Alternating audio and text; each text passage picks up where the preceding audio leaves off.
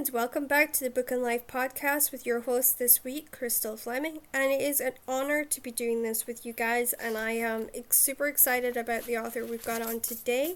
She's a YA author with some great twists and turns to her work, and I cannot wait to share her with you.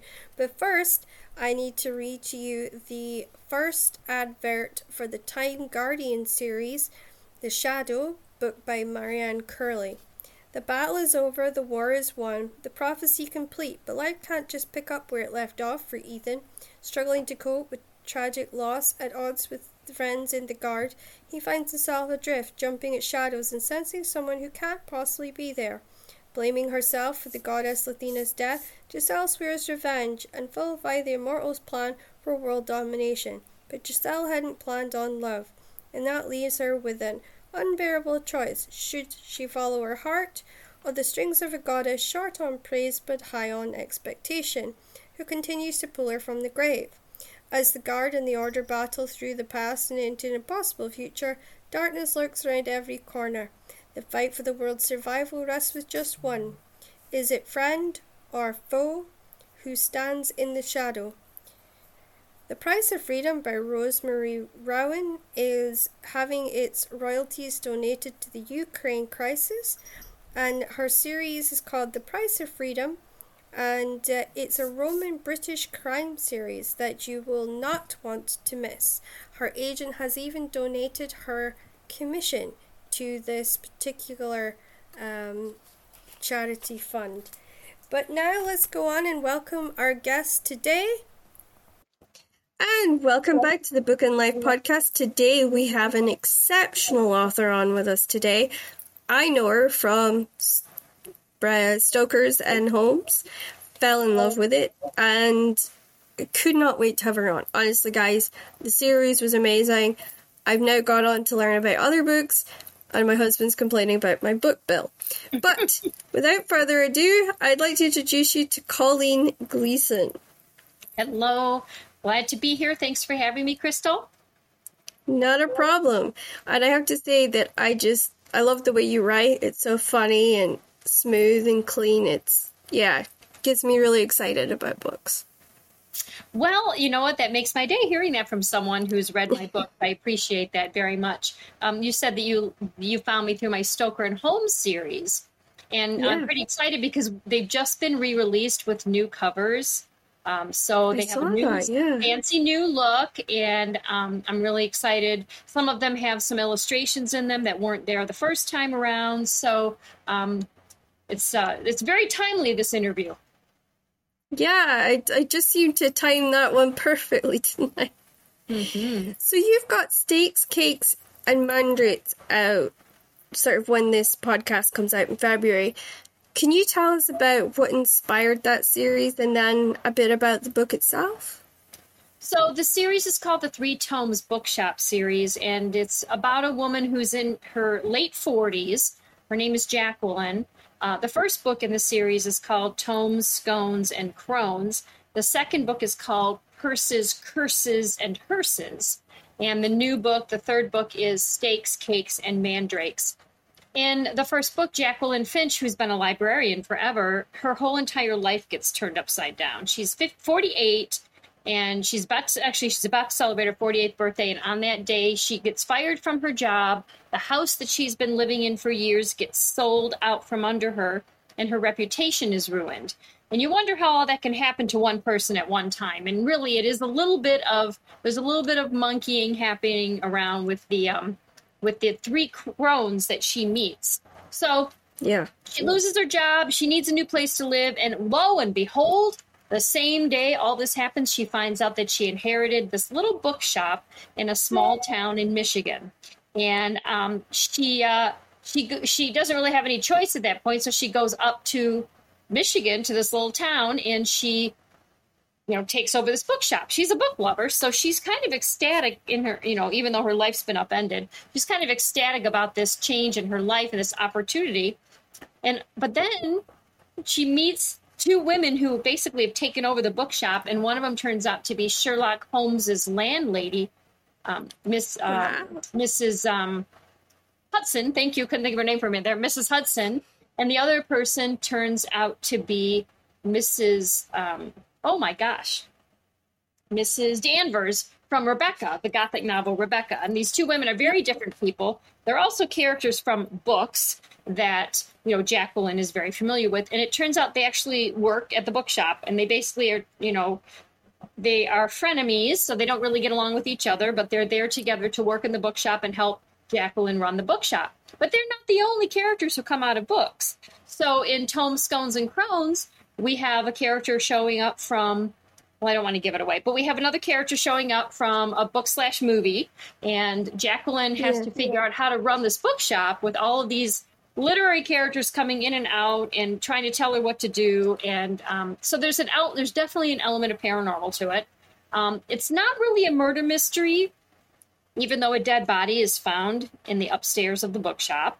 And it's not really a murder mystery, and it's not a romance. It's kind of a hodgepodge of things that book lovers love. Let me just put it that way. That's why the series is called The Three Tomes Bookshop. And in the second book, different characters come out of the books, and they kind of get involved in Jacqueline's life, try to tell her what to do and mess things up. One of them turns out to be the Artful Dodger from Oliver Twist. So he's pickpocketing Jacqueline's customers. So she's got her hands full. But and the third book is all about steaks, cakes, and mandrakes. So steaks, not the kind you eat, but the kind you stake a vampire with. So I'm not going to give you too much more, but that's where that one's going. So as soon as you say that, I think of Elementary for some reason. Mm-hmm. I've been actually watching the show recently, and I think that's what's stuck in my head because I'm a Sherlock Holmes fan. My husband, not so much, so he's kind of suffering through the series with me. But that's what I loved about, you know, your work is it is funny. It's not conventional. You know, you kind of pick it up, and it really is an escape because you just get so caught up in the humor and the flow of your style, and it's such an easy read. That. Thank you very much. Yeah. That's the whole master plan. Thank you so much. Should we talk about the Stoker and Holmes series a little bit? Since you brought it up. If you want, yeah. I mean, the first book blew my mind, and I'm like, wait, what's happening? This is crazy. And then I even said, like, I basically woke my husband up at 3:00 in the morning and said, oh my god, you know, there's like Bram Stoker's. Yeah, to say that I got shouted up for. Like, well, I'm ecstatic to hear that. So, yes, so Stoker and Holmes, for those of you who aren't familiar with the book series, it's Sherlock Holmes's niece teaming up with Bram Stoker's sister in an alternate London, and they're kind of doing some work for Irene Adler, who's connected to the crown. And so it's kind of, that's mystery, a little bit of romance, a little bit of science fiction, a little bit of fantasy, kind of all merged into this series. And I don't know if you've worked through the whole series yet, but there are 5 books, and it's complete. The series is complete, so you don't have to worry That's why I'm reading it now, because I am one of these people. I don't know if you feel the same way when you're reading a book, but if you know it's the series, you kind of almost dread the end, but you have to wait for that last book. Yeah. And I'm like one of these, I wait till all of them are out, and then I go buy them all, and then I sit and I devour them. Yeah, exactly. Yeah. And I actually have all the old covers. Oh, very good. So I don't have any of the new ones. None of the new covers. So, like, it's all the old ones, yeah. And I actually, basically, because I liked the old covers, I went and I was, like, going through eBay to make sure I got the exact ones and things like that, yeah. Well, the new covers are cool because the spines, there's a design when you line up all the spines. There's like a different image on the spines when you line up. Oh, that is cool. Yeah. Both in hardcover and paperback, both the new covers and the new packaging. So I'm one of these as well. Like, I love hardbacks because they last longer than paperbacks, but at the same time, I have arthritis, so it's like trying to read with a hardback. I'm like, ooh, my arm's asleep. Ouch. So yeah, that's not good. Well, the other thing is, if you like audiobooks, the woman who did the narration for the Stoker and Holmes audiobooks is amazing. I highly recommend those for you or any of your listeners who like to listen to the books. Yeah, we'll definitely check it out because I know a lot of people here, they love Audible. I wasn't into Audible until recently, and then I kind of got hounded by a lot of the listeners going, "Oh, you gotta try it." It's like, oh, okay, and then I listened to Tessa Dare's, one of hers, and I think it's okay, I've forgotten the title, but it was really good, and the idea of it was a writer who wrote these books, and her dad took the credit, and it was done really well. So I'm now listening to Jane Eyre. Mm-hmm. Because, I have a really old copy of Jane Eyre, so I don't want to damage it. Right. So, I thought, I'll listen to the audiobook and it can look pristine on my bookcase.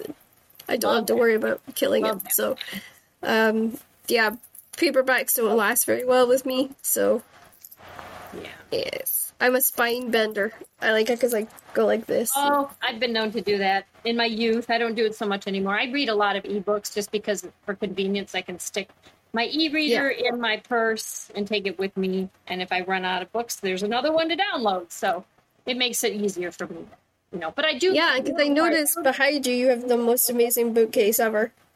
I was admiring it. All of those books, directly behind me in the center, those are all research books for the different series that I've written. This way, a little bit are like mysteries. You can see mysteries and romance, and there's actually have a whole entire wall.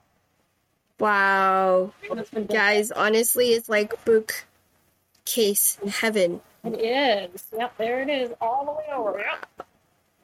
See, I'm trying to get my husband to do a similar one. But he bought individual bookcases over the years, because I'm up to 1,000 now.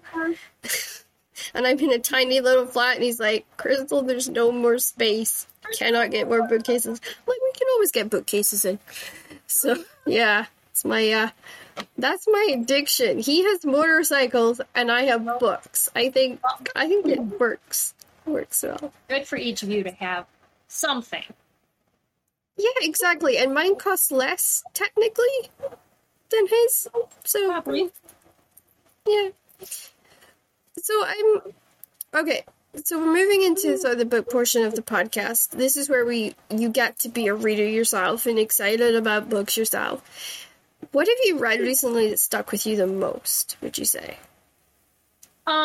Gosh, I don't know. I mean, I'm reading all the time, whether it's for research or for pleasure. I just finished the first book in Jessica Ellicott's Beryl and Edwina mystery series, which was really fun. And I have on my e-reader queued up to read very soon is Stephanie Graves' third book in her Olive Bright Pigeoneer series. So I have that on my list. I've been rereading Agatha Christie also quite a bit, because of my series that I write as Colleen Cambridge. The first book in the series is Murder at Mallow and Hall, and the protagonist is Agatha Christie's housekeeper. So she finds a dead body in Agatha Christie's library in the first book. So I'm doing a lot of research and rereading a lot of Agatha Christie as, background and, kind of just refresh my memory on the books. I do that too, because, particularly for me, it's weird. If I'm working on the detective series I've got going, I'm always in touch with the homicide detective I work with on it. Mm-hmm. So, I'm constantly reading material he sent me, or, trying to read a case file that he sent me, or notes he sent me. So, I get that feeling, but then I also review books for the podcast. And then I don't really get to read for pleasure at the moment, because it's edits and writing and everything else, and I'm there's not enough hours in the day. So yeah, but I just started reading The Axe Woman by Hankin Nesser. I highly recommend it. It's actually comes out September 1st, and it is amazing, but it's a translation, so there's little things about it that trips you up, but he's a really good writer. And he's actually known as the godfather of crime in Sweden. So it's nice to try somebody a bit different and I always say get outside of your comfort zone. And I find that, that was how I ended up reading you, was somebody said to me, oh my God, this is the young adult version of Catherine Cookson. And I went, huh? it just sort of took me like, it's like, okay, I'll have to try this, because I grew up on Catherine, and I read the first one. I'm like, oh my god, it is, because you write it's such a level that people can understand it, no matter what walk of life they come from, and that's what was so good about her, is she had this sort of really down to earth, working class style of just talking. Like, it was as if she was actually just telling you the story.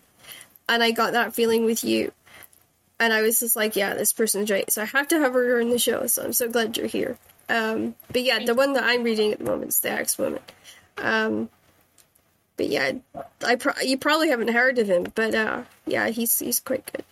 So if you had infinite time to sit and just read and enjoy it for pleasure, who would you, like, you get an author in a series.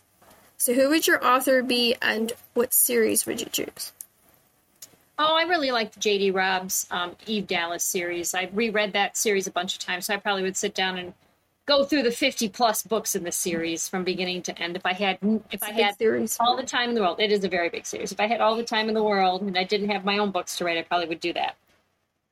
Yeah, because it's funny. I always ask authors these questions, and then they're like, there's always like the normal dead silence while they try and like pick out of their huge library. Well, yeah, there's usually a bunch. But I picked that one because it's a long series, and it would take me a while. So what about an author? What author would you pick if you could read absolutely everything they've ever published? Who would it be? Oh, probably Elizabeth Peters. She wrote as Elizabeth Peters, Barbara Michaels, and she also had a PhD in Egyptology and wrote some nonfiction books. And I've read most of her books because she's probably my all-time favorite writer. But I haven't read every single one. I'm saving some for, I don't know, someday when I need a book to read by my favorite author that I've never read before. Yeah, it's good to have somebody like that, because if you're having like a difficult time or you just feel down, for some reason, if you pick them up, it kind of lifts you up. And it does. I say to Ian, like, I'm savoring yours because I lost my favorite author. She passed away. So you're kind of like as good as her. So you've become like my favorite author section. And he's just like, you can't keep hoarding favorite authors for when you feel sad. You'll never read it all. What author do you wish that you could sit and chat with? Like, if you had, I don't know, you past, present, if you could sit and just talk to them, who would it be and why? Oh, I'd probably want to talk to Elizabeth Peters. She's my favorite author. She passed away, sadly, I think in 2018, and I never got to meet her, unfortunately. So I would love to sit and chat with her, just because she's got a hell of a sense of humor. She's very smart. And her books I have read over and over again, and they never fail to entertain. So she would be fabulous to have for dinner, to sit and chat with or whatever. Yeah, no, I love that. And it's always fun to think, like, ooh, what would I do? Who would it be? Right. Yeah. Is there an author, past and present, who's influenced, inspired, and made you excited about A, writing, and B, books? An author that's what? You blipped out for a second there. Inspired, excited, and made you excited about books, made you excited about writing, influenced you. Well, I mean, Agatha Christie. I mean, I read her when I was in middle school, and I loved her. And I mean, that I was always hooked on mysteries. And, you know, Nancy Drew was good, but when you graduate to Hercule Poirot and Miss Marple, you know, you're going to another level. So definitely an inspiration. There's a reason she's the best-selling author of all time, you know? Exactly. My mother-in-law is a huge fan of hers, so I'm sure she'll love this podcast, so she'll be listening in. If you could go back in time, what time would you go back to? And would you go back as a writer, a princess? What job would you go back and do if you could go back in time? It would depend how far back in time. Oh, it's infinite. You can go right back to the very beginning, or you can go anywhere in between. I think I'd like to go back to like the 1930s, when the golden age of murder mystery writing. I think that would be fun. When Agatha Christie and Dorothy L. Sayers were around, I think I'd like to go back there. And I would probably want to join the detection club which is a club that was made up of, it actually still exists today, but it was made up of all sorts of very well-known mystery writers, and they would get together every month or so in London and have dinner and talk about the business. So I think that would be super fun to be part of that. Yeah, it would. I've actually had a guest on who was part of that club. So there you go. Has there ever been a book that you picked up and you were like, what am I what am I reading here? Like, this is a disaster. I can't read this. Yeah, but I'm not going to name titles. I don't know. We don't talk about titles. We just talk about like why it would do that for you. Yeah. There are many books that I throw against the wall. I'm a very particular reader. I'm very picky.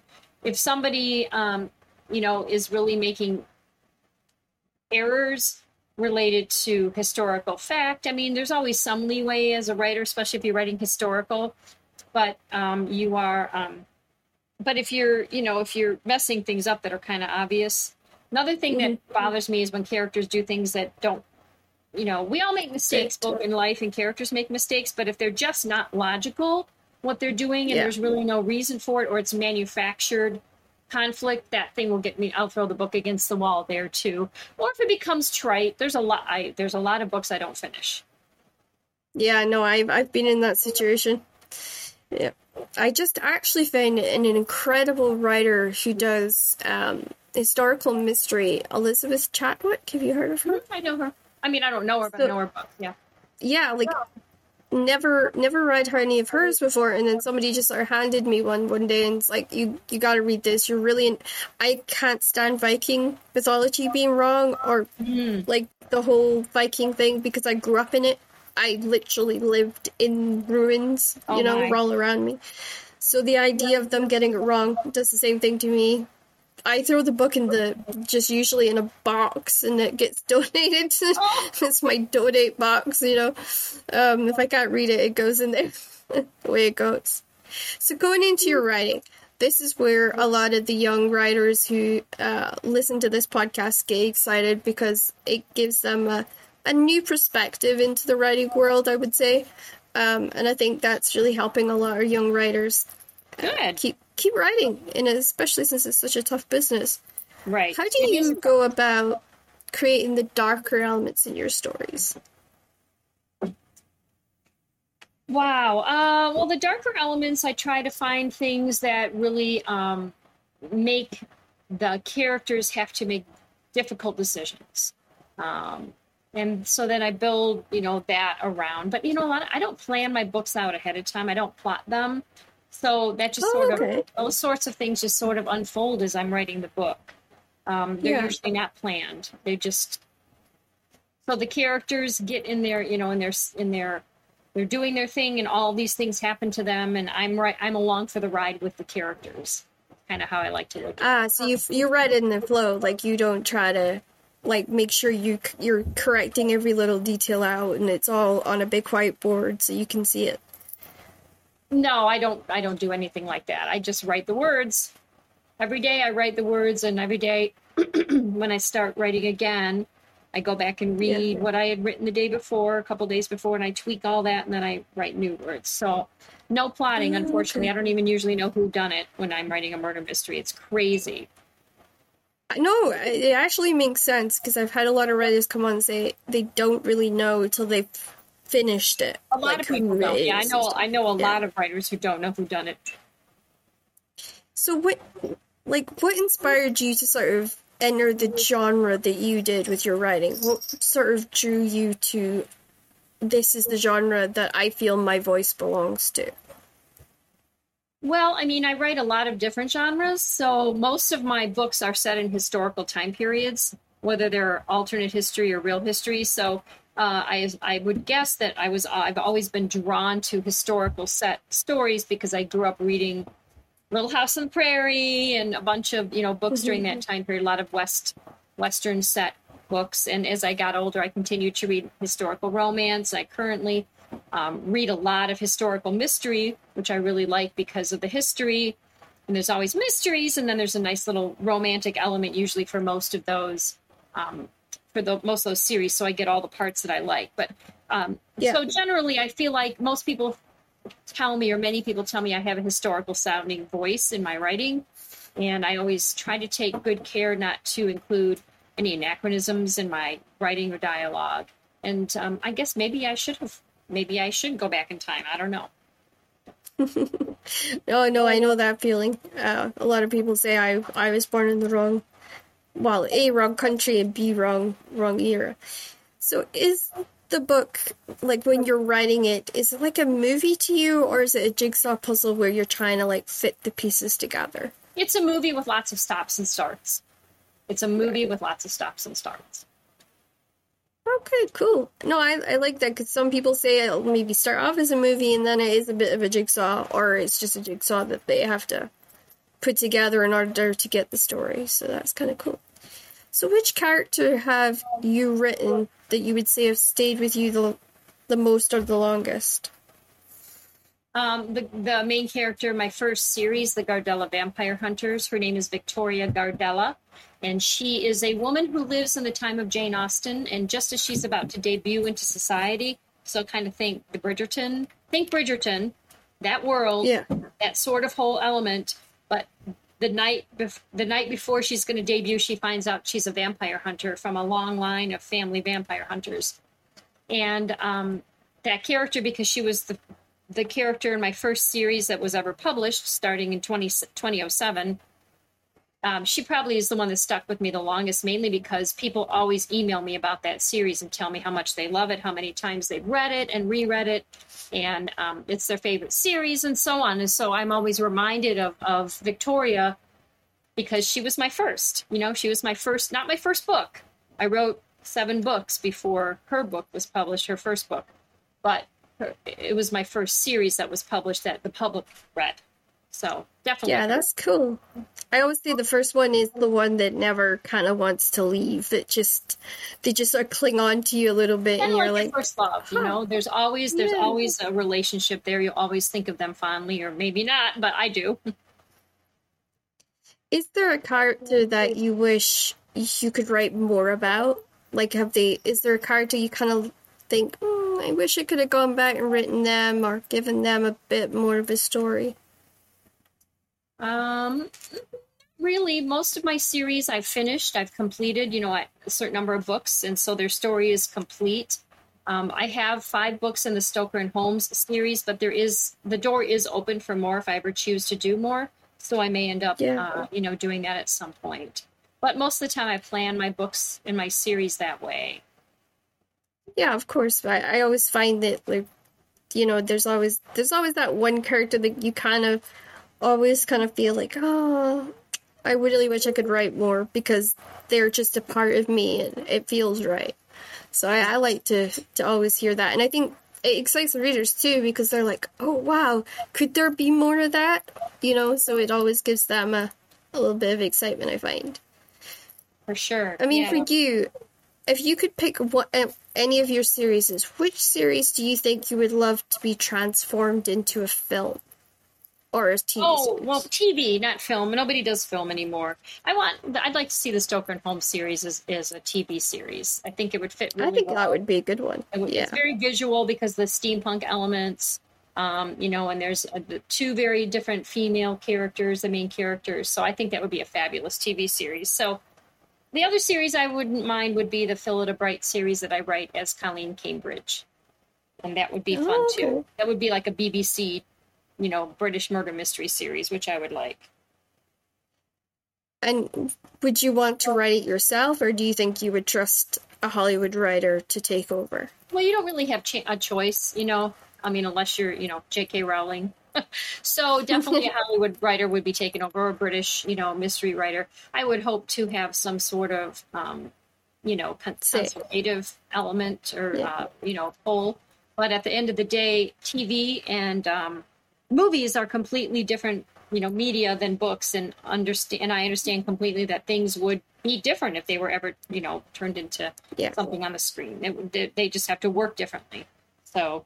And I've experienced that, because I had a feature signed with Magnetic Box Films, and it's not gone anywhere yet. So, Yeah. but it was good to sign that, but to have them say, "Would you write the screenplay?" Because you get Fabulous. the characters, you That get great. you get the world, and it was a really enjoyable experience because I really was able to sort of take it and keep that world I created in the novel, but expand the fun parts and make it a bit more visual and a bit more exciting. You have to learn how to deal with things like internal dialogue and exposition and things like that. So definitely, it has to be handled differently. And I never expected to be any good at it. So, I had a pilot that's just quarterfinaled in the Stage 32 pilot drama series, which is also signed with Magnetic Box Films. So I always say, like, to authors, a lot of them are resistant to that idea of having it go into TV, but it can actually be a very freeing experience because if you're not too tight, you trust the people who are, experts in that medium. I think it's a relationship, though. Like, you need to trust them, and they need to trust you, and it needs to be a give and take. And one would hope it would be that way, but quite honestly, it often isn't. I know enough writers who've had their work, adapted for the screen, and some of it's actually been made, and I hear from them how it is. So you don't really have a lot of control as the writer if it's a big enough studio that's going to make the project, unless you're someone who has the clout of J.K. Rowling, maybe Nora Roberts or Stephen King, somebody like that. So that's just part of the nature of the beast, when you... But it's good to think about, and it's good to kind of talk about it as well, because I think it opens some authors who do listen to this and who've maybe been close-minded to it before. It allows them to say, maybe I would actually consider it. Maybe it won't be such a bad experience. What techniques have you found helpful, and are there ones that you wished you hadn't tried, like you hadn't gone down certain routes when you were learning your style and your voice? Techniques. You mean like craft techniques? Yep, writing craft techniques.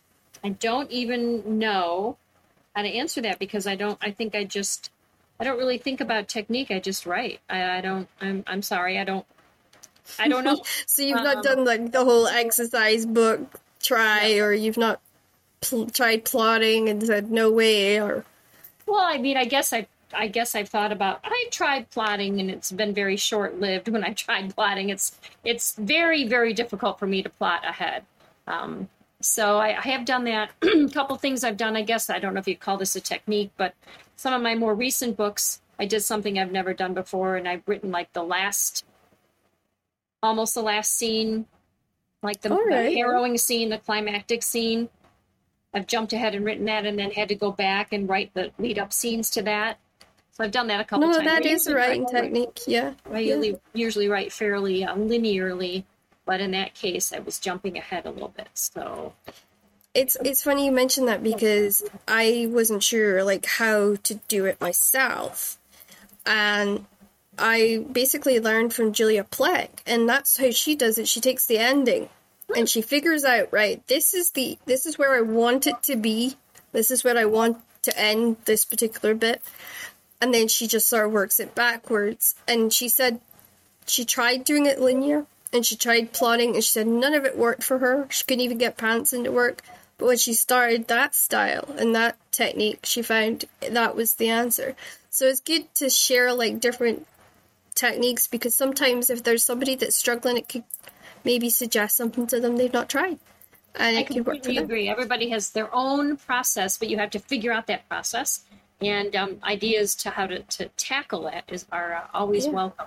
And your process, and it's a long process. Yeah, it's everybody's own process, and your process might change over the years. Mine has. Mm-hmm. I think age is a factor. Would you agree? Like, possibly. Your age is a factor. Maybe not so much age, but experience. I've written over 45 novels, so as I get, as I'm writing, it's a lot easier to write my 45th novel than it was to write my second novel, because I have my process, and I've learned to trust my process, even if it's weird, even if it changes. And I've also learned that, eventually the book will get done if I keep plugging away at it. So part of it's just the fact that you're used to it. You know the ups and downs, and you know that you're going to have tough times, and you know it's going to get easier near the end, usually. So usually, yes, I agree. I'm one of these ones that struggle to put the ending in because I hate closing a story. Oh, I'm always ready to close the story and move on. I don't know if it's because I love the character so much, and then I get to that point where I'm like, I need to write the end, and I sit for like 3 days and I torture myself, and then my husband's like, would you just get on and do it? Yeah, you gotta get it done. Yeah, but that's like everything else goes really fast, and then I get to the end and it's like, you can literally see me torturing myself. So yeah, I hate doing that. I don't mind killing characters off. I just don't like ending the series. So yeah, no, that's my Achilles heel, I'm afraid. So going into sort of your life, this is where we kind of debunk all the myths about us, because I know a lot of people think we live in mansions with servants, or we're totally antisocial people and we never leave the house. So this is a really good way to say, no, we're actually human, we do the shopping, and we have kids we raise, and we do all these normal everyday things. Exactly. So what's the first thing that you do when you need to de-stress from life, editing, writing, all the usual stressors? I usually have my husband take me out on we live on a small lake, and we go out on the pontoon, just very slowly drive around. I usually have something to drink, maybe a cocktail, maybe a cup of tea, something. And that's my one of my de-stresses. That's in the summer. In the winter, it'll probably be a hot bath. Sit by the fire, read a good book, something like that. Another thing that I do sometimes is I will cook. I like to cook, or go out and work in my garden, or, anything like that. So just moving away from what I was doing that was causing me the stress is, what I normally do if I need to de-stress. I think breaking cycles is a good way, because if you get yourself into that rut of, I can't get this, I can't move forward, I think going away and physically doing something else, even if it's something as mundane as doing the dishes, can sometimes just shake loose whatever it is that you're stressing yourself about. So I always try and recommend, when people ask me what I do, that's what I go and do. What hobbies do you enjoy, and are there ones that you wish you had more time to explore, and if so, which ones would you do? Oh, I'm so boring. I like to cook, and I like to garden. I like to read too. But cooking and gardening are two of my favorite things. And I wish I had more time and energy to garden. But I live in the Midwest United States, and so in Michigan, so it's in the northern Midwest United States. So our summer and our growing period is only about 4 or 5-ish months, maybe 6 if you push it. So I don't have as much time to garden as I want. But I do get to cook year round, and I like that. So gardening and cooking and reading and writing, those are my main things that I really enjoy doing. I also, along with the cooking, I really like to make up new cocktails. So I'm kind of a little amateur mixologist as well. That is actually quite fun. I know in Scotland, because we're a bit like you guys with the weather, we actually have conservatories, because that gives us the ability to have flowers growing in the house. Yes. All year round, which is great. And I always recommend to people, if you stay sort of in that region of the North America, get a conservatory, because trust me, it helps, because what people don't realize is if you don't get enough sun, you don't get your vitamin D, which affects mood, it affects your what you can actually physically do. Your immune system too. Yeah. I know that my doctor said that everybody in Michigan, which is again where I live, should take extra vitamin D, because even in the summer we don't get enough sun. Exactly. And that's why I say, I know it sounds crazy, but you can get a conservatory really cheap nowadays. And they just build it onto the end of your house, and that's your room, and it's great for just having books and comfy seats and all that kind of stuff in there. But yeah, it's a lifesaver, because I live in Shetland Islands, where we get a really limited time, 3 months is ours. But our summer, the sun never sets. It's so weird. Because it's And then in the winter, though, it's dark all the time, probably. Yeah. I think we get like 2 or 3 hours of sunlight if we're lucky. Yeah. And yes, I don't know what we would have done without a conservatory, to be honest. My mum had this gigantic apple tree, and every year I had to move my seat further and further away from it because it seemed to attract a lot of spiders, and I wasn't a big spider fan. No. So, yeah. But they're so good about getting rid of the little bugs, so, it's hard to remember that. Even though they're creepy crawly, they provide a benefit. But no, I don't like spiders either. Yeah, we used to get this little mama, like, we always had this little spider nest that would appear and little egg would appear. I'm like, oh gosh, here we go. We're spending the winter stamping these things out. Oh, fantastic. But conservatories it's my favourite place to read as well. I don't know why. Because you can be sitting out in the rain, but still have that lovely enclosed space where you feel protected. We have our deck. The deck in the summertime. I set up our deck. We don't have a conservatory, but I have a sofa out on the deck, a leather sectional out on the deck with a big umbrella over it, and some tables and a rug. And so it is like an outdoor living room, but there's no walls or screens. There's just an umbrella over it. So if it's really raining hard, you're going to get rained down. But if it's not, then that's my sanctuary. So I hear what you're saying, and I always have flower pots all over with lots of flowers. So that's my little haven. Yeah, I love that. I think all writers should have havens that they can go and get away from the world. Mm-hmm. What is the first thing that you do in the morning? The most important thing for you? I get up and drink 32 ounces of water first thing in the morning. That's what I do. Oh, okay. Literally, that's what I do. Before I have my tea, I don't drink coffee. Before I have my tea, I get up and I have 32 ounces of water. And then I sit down and I usually open up my social media and check the news and maybe look at the day's crossword puzzle. I don't start writing first thing in the morning.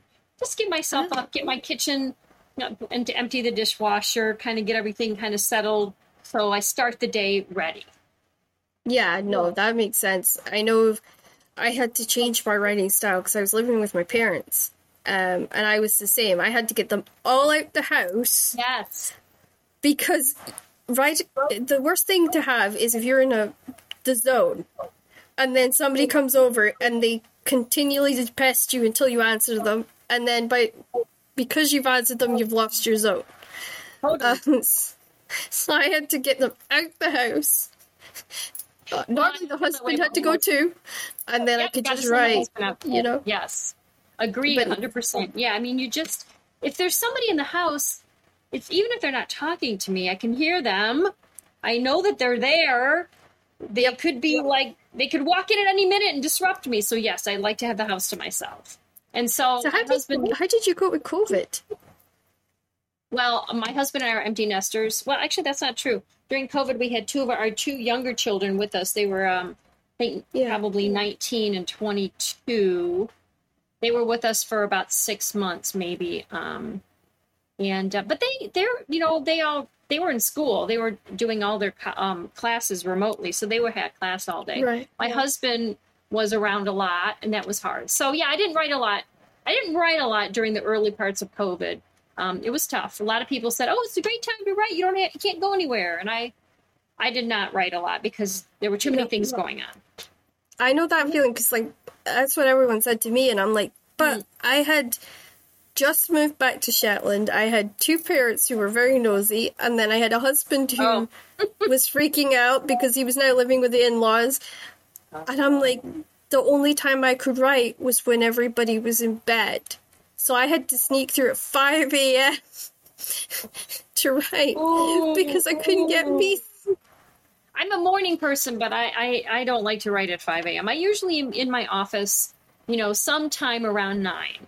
I usually get out of bed and sometime around 7, and I usually screw around for 2 hours, take care of the dogs, water my plants, prep the meal for lunch or dinner or whatever, and then meander up to my office around 9 o'clock-ish.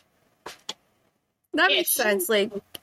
I keep saying to husband when we move, I need an office, because this whole sharing a living room, trying to write thing is tough. Yeah. And I think I'd do better in an office where I can just block him out, close the door, block the door if need be, and I can get just peace to actually focus and write. You know, I think people take that for granted, you know. Well, a lot of writers I know are that way. They're trying to write, you know, in another space that people frequent or they go through. Especially if you've got kids as well. Oh, yeah. I always admire someone who's like written with children running around and babies and stuff, because it's tough. It's really tough to balance all that. So yeah, I'm trying for a baby this year, and I'm terrified of how I'm going to balance all of it. So yeah. What do you look forward to the most with your writing? What would you say, and in life, when you think of your writing fitting into your life, what would you say is the thing that you look forward to the most? Well, when I'm working on a book, you know, there's, as we mentioned earlier, there's harder parts and easier parts. I look forward to those moments when I'm in the book and it is flowing and everything feels like it's working, because again, I don't plot. So if things are trundling along nicely and, you know, it just feels right. For example, the book I'm currently writing, and actually it will be done by the time this podcast drops, but I'm writing the third book in my Phillida Bright series, which is the series with Agatha Christie's housekeeper solving mysteries. And I had to murder this. I killed somebody because it's a murder mystery. I killed the person, and I didn't like the way it went because I couldn't keep writing. It's just there was something wrong. So I went back and killed them a different way. And I still couldn't push forward in the book because something was wrong. And I realized what was wrong was that I was killing the wrong person. So I rewrote, I scrapped all that and killed somebody different. And ever since I did that, everything just started flowing really well. So I look forward to those times when I'm like, oh, I'm on the right track. Things are going well. You know, the characters are coming alive, you know, and when you're writing a murder mystery, you've got all these different suspects and they all talk differently and they all have different motivations and they all lie and they all, you know, everything. So when I get into their heads and I start really, that's when I'm the happiest.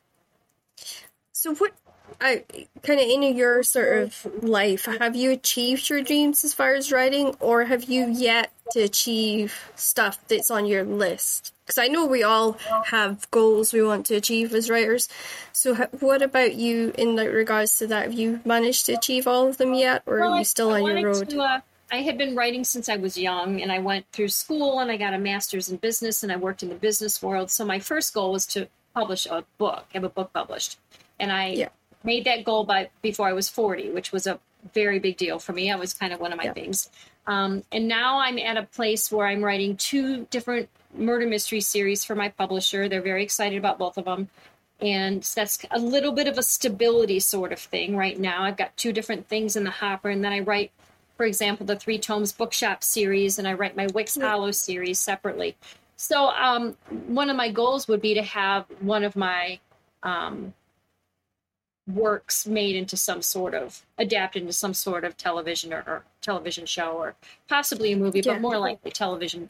The kinds of things I write are more conducive to television. So that's a personal goal that I have, which isn't really in my control at all. It's not in my control at all. So my personal goal is to just continue to keep writing books that people want to read and that publishers want to publish.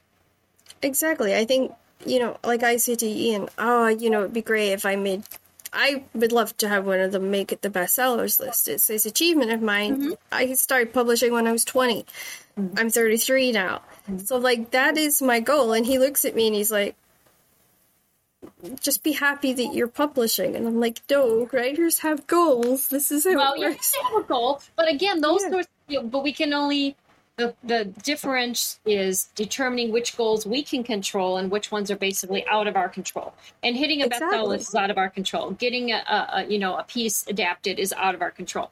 Continuing to write a book and making it the best book you can write, that's in our control. So that's what I tell myself when I think, why am I not, why did this not happen for me? Or why did this not happen for me? Well, those are things are not in my control.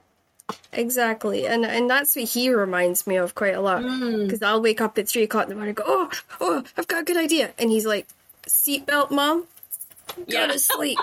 You know, it does. It looks like, the whole seatbelt mom thing. Yes, I know, I do. Yes, that's hilarious. I've never heard that term before, but I do that. Even when there's nobody in the car with me, I do that. Put my arm over. We're talking, nobody knows what we're saying, but when you're driving along in the car and you have to stop fast, you put your arm out next to you. I'm telling the people listening so they know what we're talking about, but probably people know. Oh, yeah, no, of course, but he does that with me. It's like, because he cannot bear to get woke up. And some of my ideas will actually just wake me clean up. Oh, boy. And so I have like a notebook that I constantly write next to my bed. And yeah, seatbelt mom thing. He just fires his arm out across the bed, usually smacking me, not meaning to. And so it shows me that and tells me to go to sleep. So yeah, I really need to work on that. That is a goal of mine that I'm trying to work on. So are you a crafty person? Because a lot of authors, I find, they use crafts to kind of clear the creative tubes when they're getting all clogged up and stuck. So do you enjoy crafts? I do, and I have. I mean, I consider cooking and gardening crafts to some extent, but I definitely have done more artistic-y sort of things, like more visual with mixed media. In fact, I've done collages when I haven't done one recently, but for several of my book series, I did a collage when I was first starting to work on this series, especially when I was in the world building. It was more of a mood board than a collage, but I did one for Stoker and Holmes. I did one for the Gardella Vampire Hunters series, where I have just pictures that remind me or just put me in the mood, and they're usually 3D, a little bit 3D, like a pop-up book kind of 3D stuff. So yes, I have a whole bunch of craft stuff. I don't do crafts on a regular basis unless you count my gardening and my cooking, but I do have a lot of craft stuff, and I have been known to paint and draw and make bookmarks and all kinds of things like that. So yeah, and you're absolutely right. It's a really good way to kind of clear the decks, be creative in a different way than the way I'm getting paid to create. So I always find it's like especially good if you finish a series or you finish plotting a series and you need to go write something totally different. I find if I pick up a cross stitch or I do something different, it cleans everything out, cleans all the cobwebs out, and then I'm free to start with nothing tainting it. I love that idea. I'm doing it more and more because it's a good way for me to switch between books. So like I'll write during the day and I'll be like, okay, this day's maybe Ride With Me or tomorrow's Shetland. So I'll craft at night, and Ian will say, would you stop bringing sharp implements to bed? But I craft because it helps take that stuff away. Kind of resets. Yeah, I agree. Yeah, I do recommend it to people who are struggling to switch between their stuff. It does really help. So, yeah.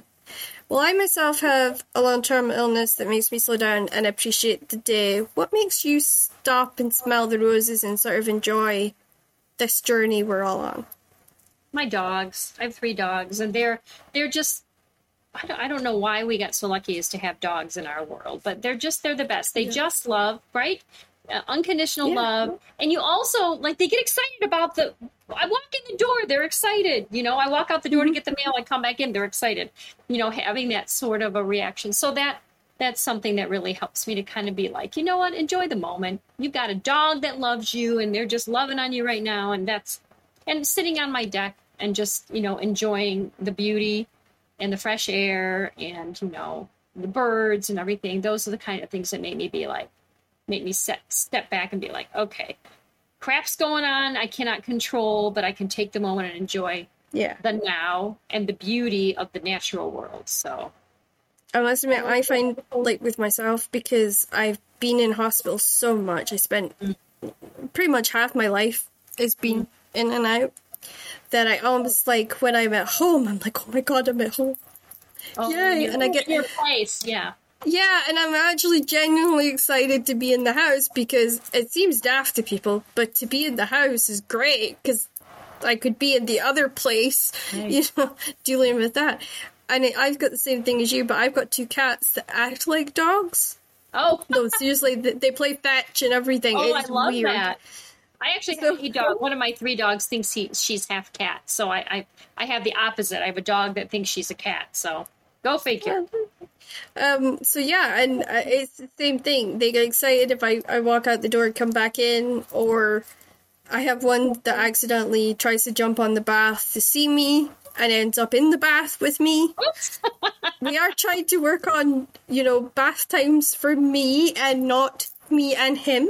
Yes, of course. Never met a cat that likes water. I was just going to say that. I've never heard of a cat that likes to jump in the bathtub. That's fun. No, it's the first time he did it. It totally freaked me out. I'm like, oh my god, what am I? Right?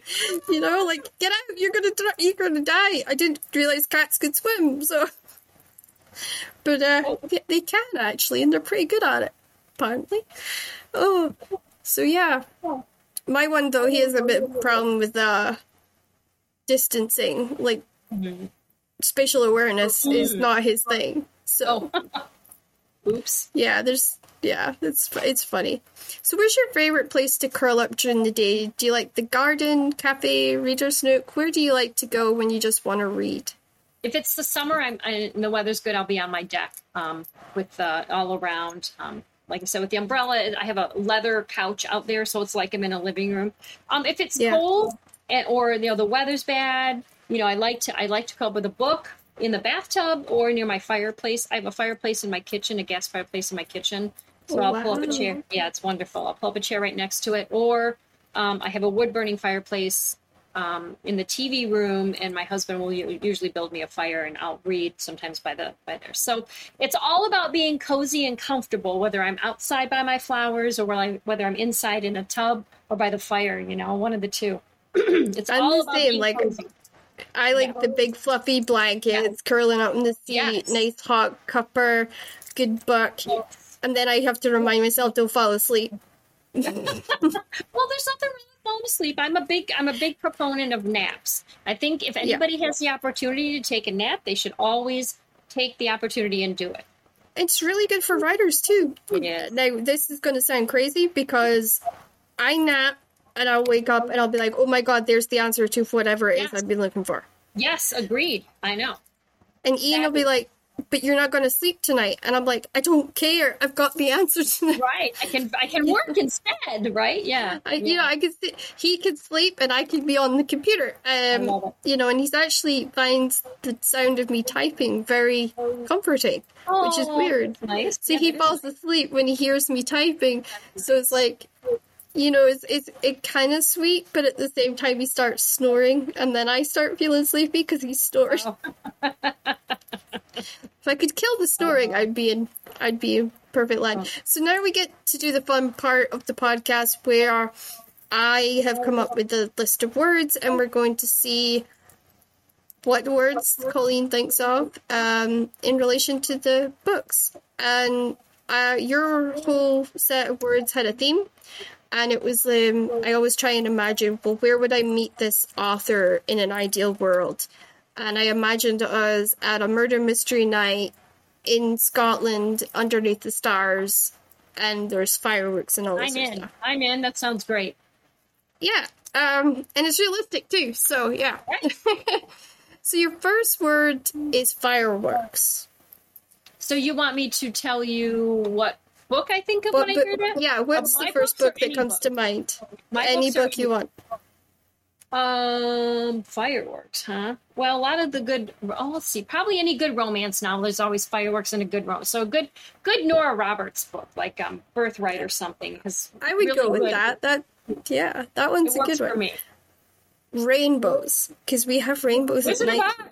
Wizard of Oz. Easy. Oh, yeah. Yep, Wizard of Oz. How about stars? Stars? It's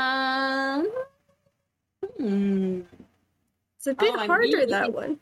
I immediately think of Vincent van Gogh, but that's not a book, so... well, I mean, I guess... Gosh, I can't... You know what?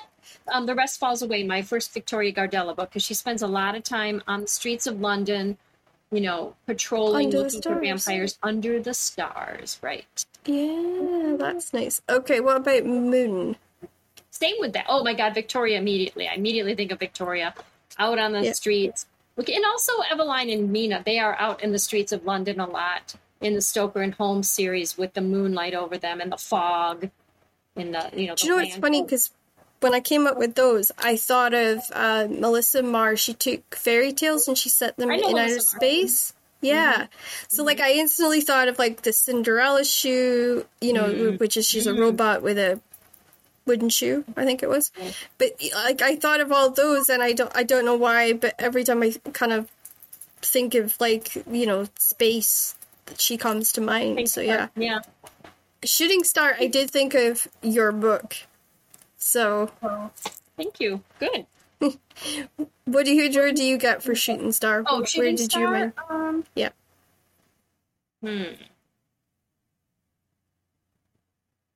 I don't know. Tough one. I'm pulling a blank.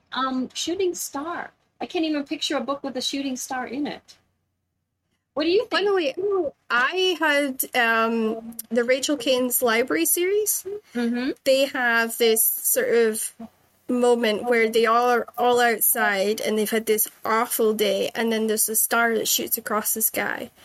That's really what I can think of. I love it. See, I couldn't think of one either, and I'm glad that you thought of something. Yeah, sometimes I think ahead, just in case we get stuck. Yeah, good. In case you stump Magnifying glass. Oh, definitely think of Mina Holmes in the Stoker and Holmes series, and also Phillida Bright, because she doesn't have a magnifying glass yet, but I think she's going to have to get one in the book I'm writing right now. Yeah, you're going to have to find a magical one, I think. Ooh, that could happen. Yeah, so somebody drops a magical one in our lap or something. Yeah. And of course, champagne, because no murder mystery night is good without champagne. Well, that's great, because the book that just came out, it'll be out in November 2022. So by the time this podcast drops, it's out. It's actually a book about a murder mystery party where somebody dies because their drink is poison. So there's a lot of people drinking champagne in that particular book. It's called A Trace of Poison. And it's the second Phillida murder mystery. Phillida Bright murder mystery. Oh, I like that. And of course, mini foods, because no party would be, without good food. Oh, right. Well, definitely in the when they have tea in my Phillida Bright mystery series, they have those little cakes and everything. So definitely afternoon tea in all my British books, all my British set books. Yeah, the high tea is a must. Oh, for it's a sure. Must. Absolutely. And then, of course, old-fashioned dresses, with corsets and flaring skirts. In the Gardella Vampire Hunters series that's set in 1819, 1820, 21, they aren't really wearing corsets so much as they're wearing those Regency era gowns that are kind of loose, but they still have to wear a foundation garment.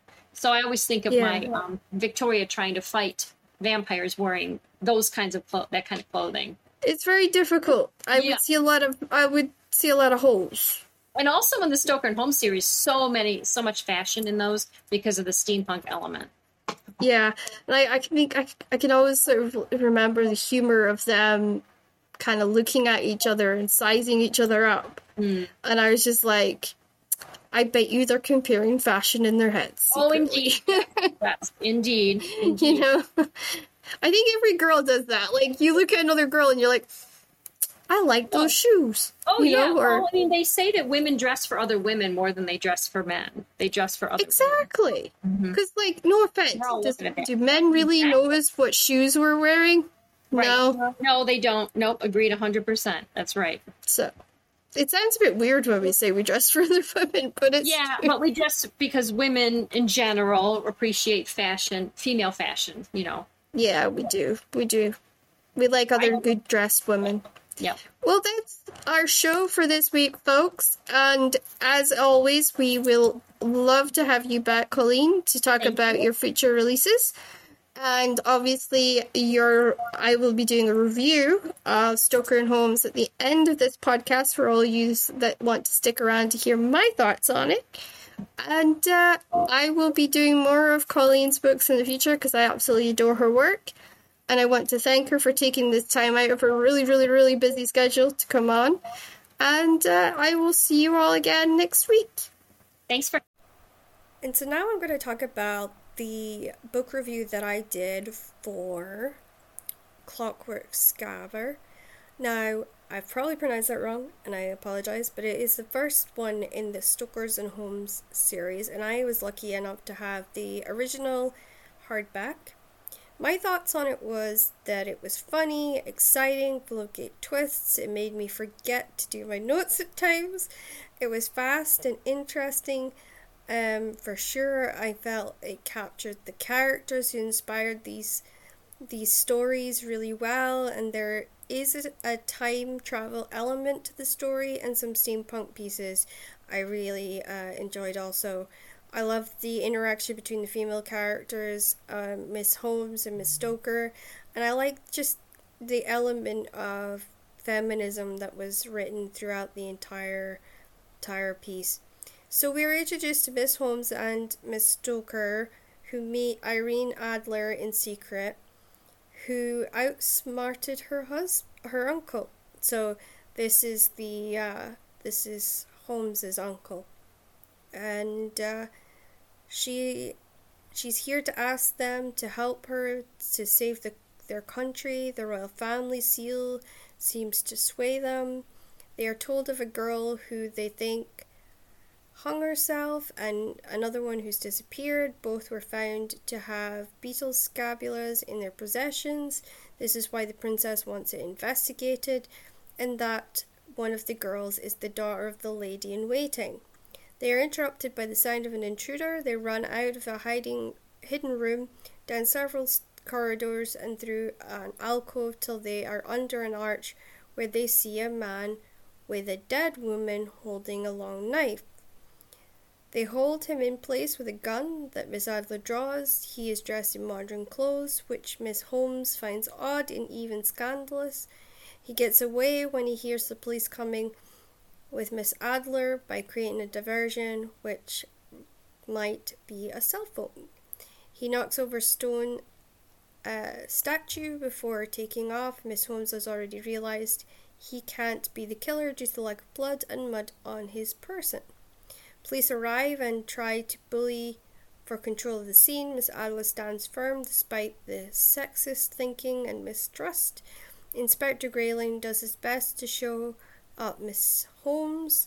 They finish examining the scene and they take their leave. Miss Holmes in a carriage while Miss Stoke walks. She has had a sense of failure about her work as a vampire hunter, and she feels the presence of a man following her and confronts him. He knows who she is and her secret identity. He is Cockney and puts her on edge.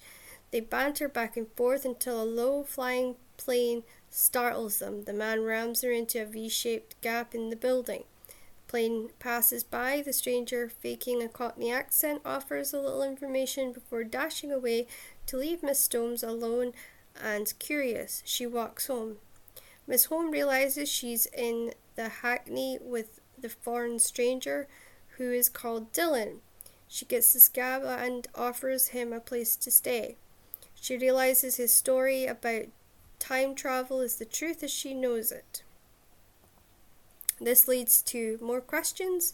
In the morning, she realizes Dylan has fled with his cell phone.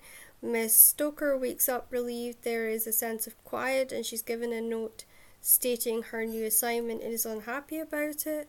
She reveals her new home, how she was brought up, and a sense of not being worthy, and how it feels about being alone and never understood. Miss Stoker is surprised when she picks up Miss Holmes in her carriage at the stunning clockwork masterpiece dress she's wearing. Miss Stoker forces herself to get an update from Miss Holmes about what they found out. Miss Stoker learns in the process that Miss Holmes has no real parents to guide her. She learns about the adapted invites, the beetles in the corner and the dots carefully placed. They change Miss Stoker's to match one of the dead girls. Miss Stoker and Miss Holmes arrive where they see the house is altered for the party. They are blown away by the place and the decorations. They announce and are introduced where the host gushes over Miss Holmes, much to the annoyance of Miss Stoker. Miss Stoker sees pics and goes after him. Miss Holmes fails to notice as Grayling arrives. Miss Holmes tries to hide from him and starts and instead runs into the host's wife and Graylin. He is the nephew of her husband. Miss Holmes is embarrassed that he witnessed her nearly knocking down a series of vases because she tripped on her skirts, a situation made worse when she goes to dance with him after feeling pressured to do so by the host's wife and trips again on her skirts. He assists her, making her all the more embarrassed. She finishes dancing and finds herself enjoying herself. Something is holding her back though. Miss Holmes and Miss Stoker sneaks out to meet with other young women, where they get in a steam carriage that takes them to an underwater tunnel after Miss Holmes has a deadly fear of the dark. Miss Stoker helps her down. They fight, all four men, impressing each other before entering the secret society meeting, which is led by women dressed like Egyptian goddesses, the Secret Society of Helm. This becomes a really interesting story as Dylan Eckert is from the future, and we learn more about the secret society that leads up to Miss Holmes and Miss Stoker becoming almost friends, and they realize that they're on quite an adventure together and they must work together to solve this mystery. I gave this book a 3.67 rating, and I honestly really enjoyed it. I just got lost a couple of times, so it might not be 100% for me, but I did enjoy the fact it was historical fiction. It had fantasy, steampunk, time travel, and it was really well done, and I very much enjoyed it. So I would recommend for you guys to try it if you like some steampunk, some time travel, and some stuff set in history. So I will be back next week, where I will be introducing you to an incredible romance writer that you will not want to miss.